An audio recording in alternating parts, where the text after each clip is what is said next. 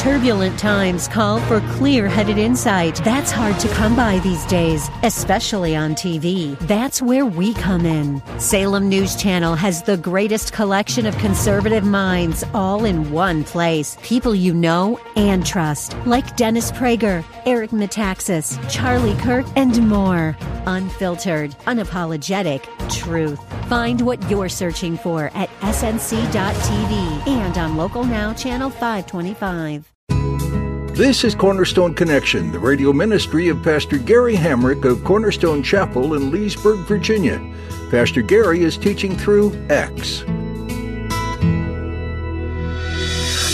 love is calling, listen, truth opens up your eyes. Mercy is waiting for you with every sunrise. If they needed a big venue because they got a big mob, I can see this place packed. Now, you can't get the whole city in this theater, but you can get a good number of the people of the city in this theater. So I want you to imagine now a mob of tens of thousands of people. They've gotten all stirred up. This one guy, Demetrius, has gotten everybody fired up about Paul. But you know what? You know what is so...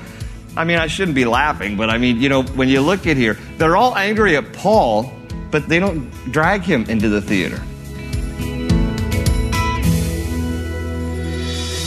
Most of the time when there's a mob that's formed, many of the people don't have a clue why it's happening in the first place.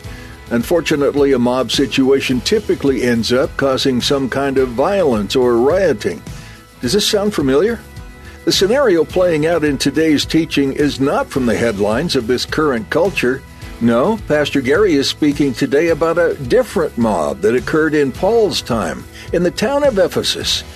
Hear about how it was handled then. At the close of Pastor Gary's message today, I'll be sharing with you how you can get a copy of today's broadcast of Cornerstone Connection. Subscribe to the podcast or get in touch with us. But for now, let's join Pastor Gary in the book of Acts with today's edition of Cornerstone Connection. We find ourselves in chapter 19 here in Ephesus still. Ephesus situated on the eastern shoreline of the Aegean Sea. Population in the first century around 300 to 500,000 people. It was considered the third most populated city in the Roman Empire at this time. Today, only a small Turkish village named Ayasaluk remains where the ancient ruins of Ephesus once stood. It is located along a major trade route, so that's why it was a very popular and populated city.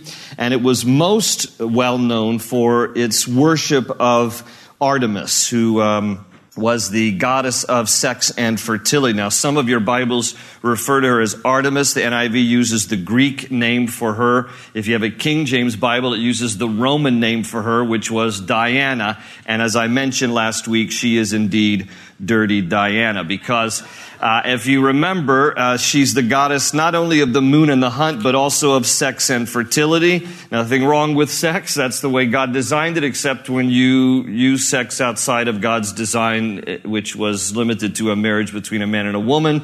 And in her case, there was sex became a form of worship. And it included 1,000 temple prostitutes employed in the worship of Artemis or Diana at any given point. The Temple of Artemis, as I said, considered one of the 7 wonders of the ancient world. It wasn't discovered more recently until British archaeologist John Wood found the site of the Temple of Diana, Temple of Artemis, December the 31st, 1869. So I wanted to remind us of all of this because this is the scene, and the fact that Artemis was so worshipped, so revered, so venerated here, leads us to this riot that is going to ensue because Paul is preaching something other than the goddess Artemis.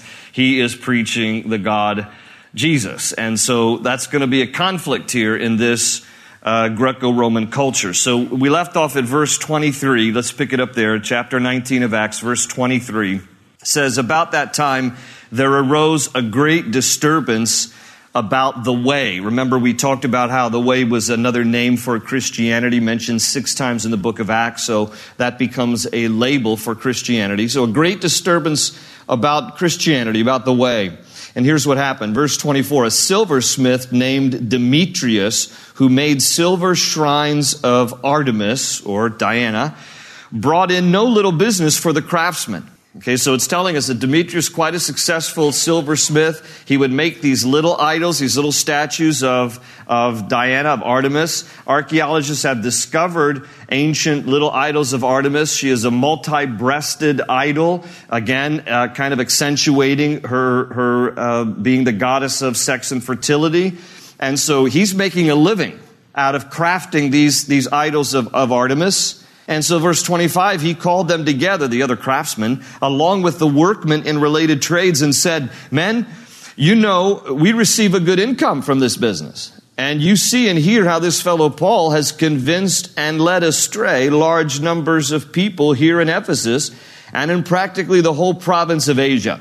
Please note that when someone doesn't like that you believe in Jesus and that you're leading other people to faith in Jesus, they're going to say you're leading people astray. So that's his perception. Paul is actually liberating people, bringing people into the truth of the gospel. But in Demetrius' mind, Paul is leading people astray. And what's the greatest threat here? Money.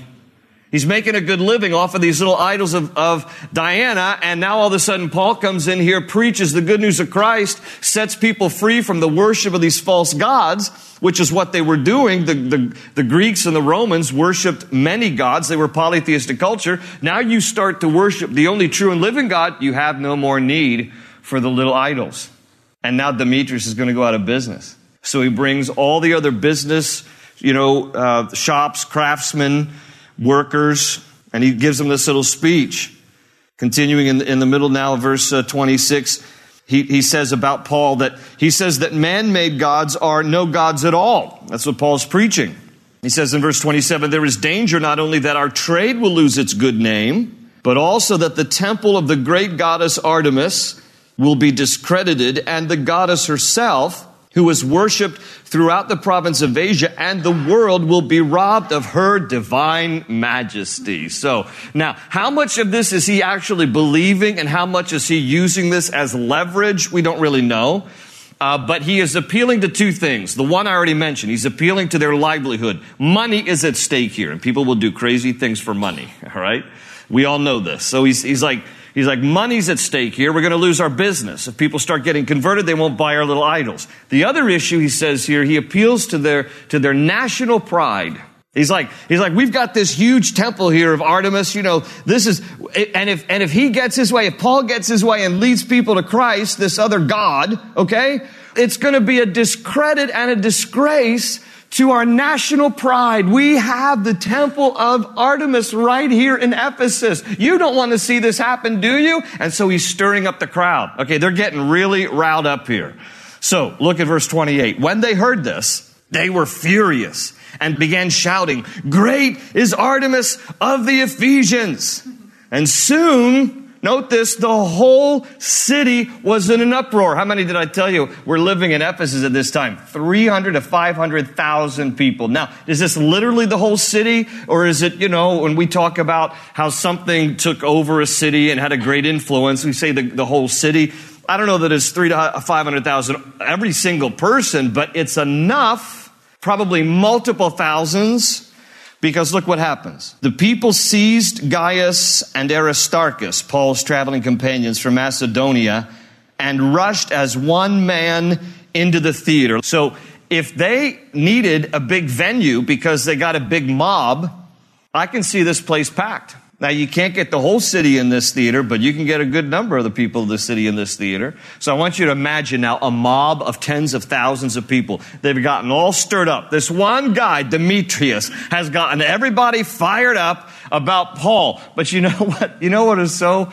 I shouldn't be laughing, but when you look at here, they're all angry at Paul, but they don't drag him into the theater. They drag his friends. They seize, look again, verse 29, Gaius and Aristarchus, Paul's traveling companions. They pulled those guys into the theater. Can you see them being hauled into this mob like, hey, it's not us, it's Paul, But anyway, they get pulled in there. And in verse 30, it says Paul wanted to appear before the crowd. He wanted to go in there and address, now look, let me finish the verse. Paul wanted to appear before the crowd, but the disciples would not let him. Even some of the officials of the province, friends of Paul, sent him a message begging him not to venture into the theater. So we don't know all the details here. Is it that in the chaos of the mob, they didn't really know where Paul was. And so they grabbed two of his traveling companions who were nearby. Or is it just in the chaos of things, Paul doesn't get moved in there with them? We don't know all the details. What we do know is that Paul wants to go in. And, he's a good friend. He doesn't want Gaius and Aristarchus to be, hung out to dry. He'd rather go in there. He wants to address the crowd. But I wonder personally, just when you look at the rest of Paul's ministry, if part of it was because he's thinking, I might die, but on the other hand, I got the potential to preach the gospel to 25,000 people in this theater, so I want to go on in there. We don't know. But the people who loved him were like, you don't want to go in there because you might die. The mob is that mad. So he doesn't end up going in there. Now look at verse 32. It says, the assembly was in confusion. Some were shouting one thing, some another. Most of the people did not even know why they were there. So it's like people are getting accosted, people are yelling, they don't even know why they're there. Let's keep reading, verse 33. And so the Jews pushed Alexander to the front, and some of the crowd shouted instructions to him. He motioned for silence in order to make a defense before the people. Now, let me explain. Who is this guy? Who's Alexander? Alexander is a Jew. The Jews push him in front of the crowd. Now, here's why. Because Alexander represents the Jewish population that is living there in Ephesus. We know that there is one. And the Jews want this mob to know we're not a part of Paul's group. Just leave us Jews alone. These are the ones who don't identify as Christians. These are just Jews who don't believe in Jesus as Messiah. They're wanting this angry mob to know, please don't kill us just because we're Jewish like Paul is, okay? We don't follow his way, all right? We're just respectful Jews who worship God. Now, it doesn't work, though, because the next verse, verse 34, but when they realized he was a Jew, they all shouted in unison for about 2 hours. 2 hours. Great is Artemis of the Ephesians. So in other words, it didn't matter to the Greeks that Alexander was saying, we don't really belong to Paul's group. Because what they were saying was, we're Jewish. Well, that means you don't worship Artemis either. So why don't you just keep your mouth shut and go sit down? And then they start shouting for 2 hours. Great is Artemis of the Ephesians. They're doing like the wave in the theater. It's like an incredible moment here. They're high-fiving each other. They're tweeting this out. Anyway, here they go. But now, verse 35, the city clerk quieted the crowd. So we got somebody here who has a little bit of reason, quieted the crowd and said, men of Ephesus, doesn't all the world know that this city of Ephesus is the guardian of the temple of the great Artemis and of her image, which fell from heaven? And by the way, you can look historically, they have discovered a large meteor. I guess it's meteorite, I suppose, when it finally hits. So, and they believe that is what they were worshiping as the gift from Artemis that dropped out of the sky. So anyway, verse 36, therefore, the city clerk is talking still, therefore, since these facts are undeniable, you ought to be quiet and not do anything rash. You have brought these men here, though they have neither robbed temples nor blasphemed our goddess. If then Demetrius and his fellow craftsmen have a grievance against anybody, the courts are open and there are proconsuls. They can press charges. If there's anything further you want to bring up, it must be settled in a legal assembly. As it is, we are in danger of being charged with rioting because of today's events. In that case, we would not be able to account for this commotion since there is no reason for it. And after he had said this, he dismissed the assembly. So cooler heads prevail here, and the city clerk comes up and basically says, listen, we don't have any really legitimate charges against these guys. If you want to bring charges, let's do it through the official channels. You all can press charges, take these guys to court. We'll put them in front of the proconsuls. We'll decide if they've broken any laws. And 25,000 people are like, nah, it's not worth it. And then they leave. They all go back to their homes. Well, chapter 20, when the uproar had ended, Paul sent for the disciples. These are the disciples of Ephesus. If you remember back in the beginning of chapter 19, when he first gets to Ephesus, he meets some disciples who are there. So he sends for them, and after encouraging them, said goodbye and set out for Macedonia. So we're going now from Ephesus across the Aegean Sea to the upper region, the upper left of your screen there. That is ancient Macedonia, the cities of Philippi, Neapolis, and Thessalonica, and Berea. He's going to go there. He's going to visit. And it says, he set out for Macedonia. Verse 2, he traveled throughout that area, speaking many words of encouragement to the people, and finally arrived in Greece, where he stayed for 3 months. And so now he goes south a little bit to Greece, cities of Athens and Corinth, spends 3 months there. Who wouldn't want to? I mean, somebody's got to be on the mission field, and Greece and the Greek islands are a wonderful place to share Christ. And so there he goes. And verse 4, it says that he was accompanied by Sopater, son of Pyrrhus from Berea, Aristarchus and Secundus from Thessalonica, Gaius from Derbe, Timothy also, and Tychicus and Trophimus from the province of Asia. These men went on ahead and waited for us at Troas. But we, circle the word we, because now it tells us that Luke, who is the author of Acts, has now joined him, because he's writing in the pronoun we. But we sailed from Philippi after the Feast of Unleavened Bread, and 5 days later joined the others at Troas, where we stayed 7 days. So they go back across the Aegean Sea. They're now in Troas, which is Asia Minor, which today in the map we're talking about Turkey. So this is where now the following event is going to take place. And this is somewhat, cute, I guess, is the word I'll use here. But because it starts out tragic, but it ends up very nicely. So, but this is why I say it's cute. Look at verse 7. On the first day of the week, we came together to break bread. Please note, by the way, first day of the week it's not Monday. Monday is the work week, right? First day of the week is Sunday. Sunday is the day that Christ rose from the dead. Please note that there's a pattern throughout Acts where they continue to meet on Sunday. Even though the Sabbath has not changed, that the Sabbath technically is still sundown Friday to sundown Saturday. I would just respectfully disagree with my Seventh-day Adventist friends who say that the Lord's Day is still on Saturday to worship, because you see the pattern throughout the book of Acts, and here's one of them, where Sunday becomes the regular day of worship and celebration in ongoing commemoration of the resurrection of Christ. And so that's what they're doing. On the first day of the week, we came together to break bread. Paul spoke to the people, and because he intended to leave the next day, kept on talking until midnight. Friends, that's why I think this is a cute passage, because I feel inspired by Paul. Now, how do you feel about that, right? I mean, I can joke about it, but can you imagine? We're going to be here till midnight, please. But they're just absorbing this. They are profoundly mature Christians right here, friends.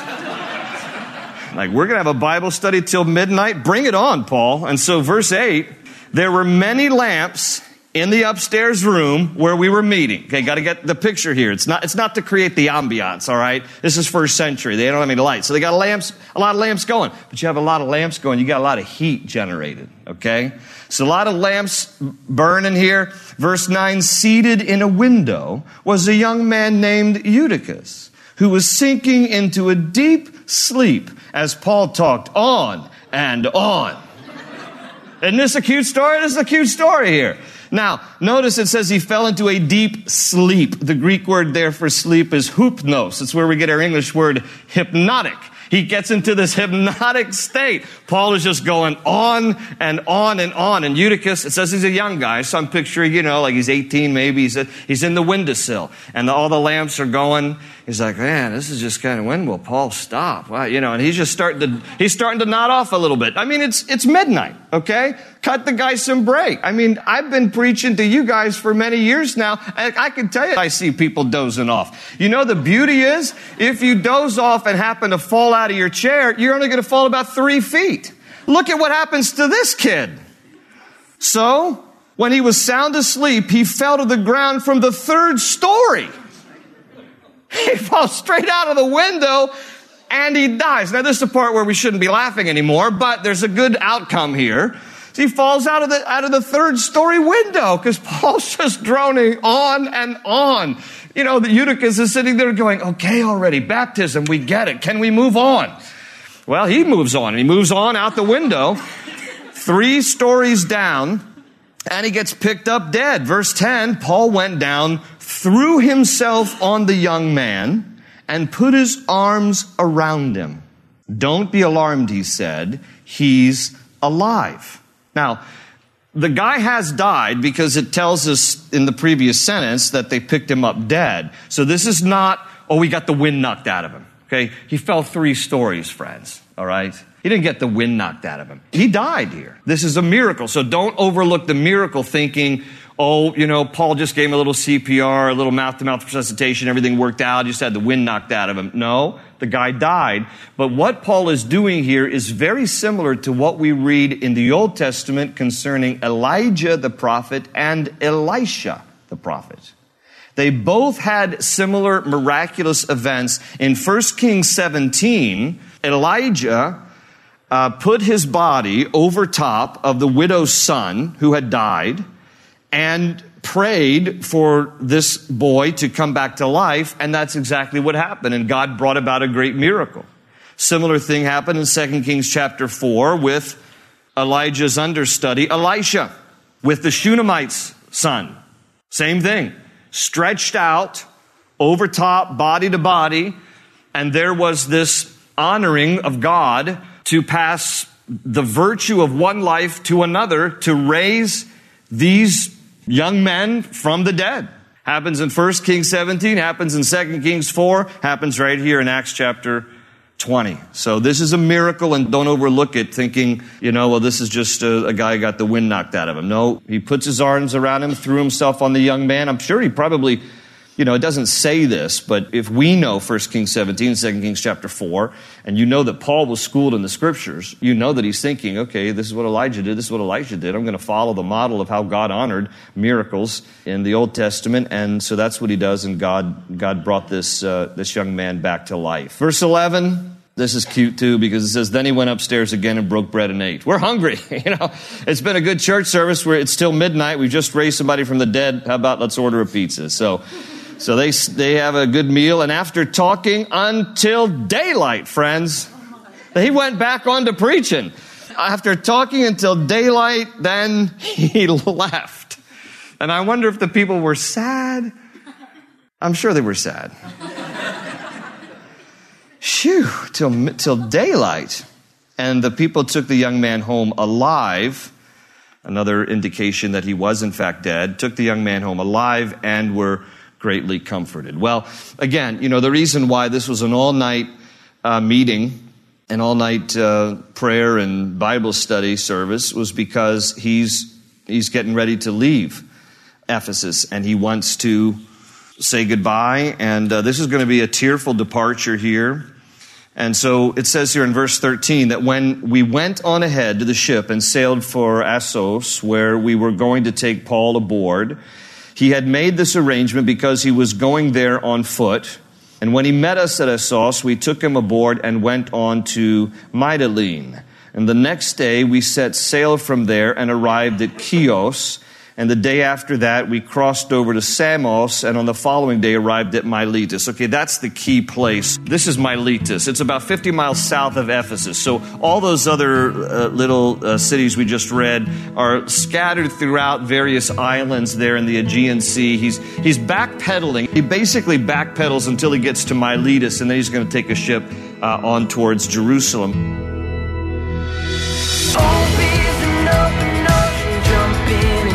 Find the cornerstones, your connection, run towards your new life. We're so glad you joined us for this edition of Cornerstone Connection with Pastor Gary Hamrick. Pastor Gary's been going through the book of Acts. If you missed any part of this message, you can hear it again on our website, cornerstoneconnection.cc. You might want to download our mobile app so you have these teachings with you on the go. That way, you'll never miss a message from Pastor Gary's studies, and you'll always have encouragement from God's Word at your fingertips. Find a link to download the app for your iPhone or Android device at our website, cornerstoneconnection.cc. Simply look under the Teachings tab. While you're there, feel free to take some time to learn about the church this radio ministry originates from, Cornerstone Chapel. We'd be happy to meet you. You'll find all you need to know about service times and other info on our website. Again, that's cornerstoneconnection.cc. We hope and pray you've been blessed by today's teaching in the book of Acts. Keep reading on your own in this book and discover so many inspiring and motivating things. Pastor Gary will continue teaching about the amazing acts done by God and His Spirit on our next edition of Cornerstone Connection.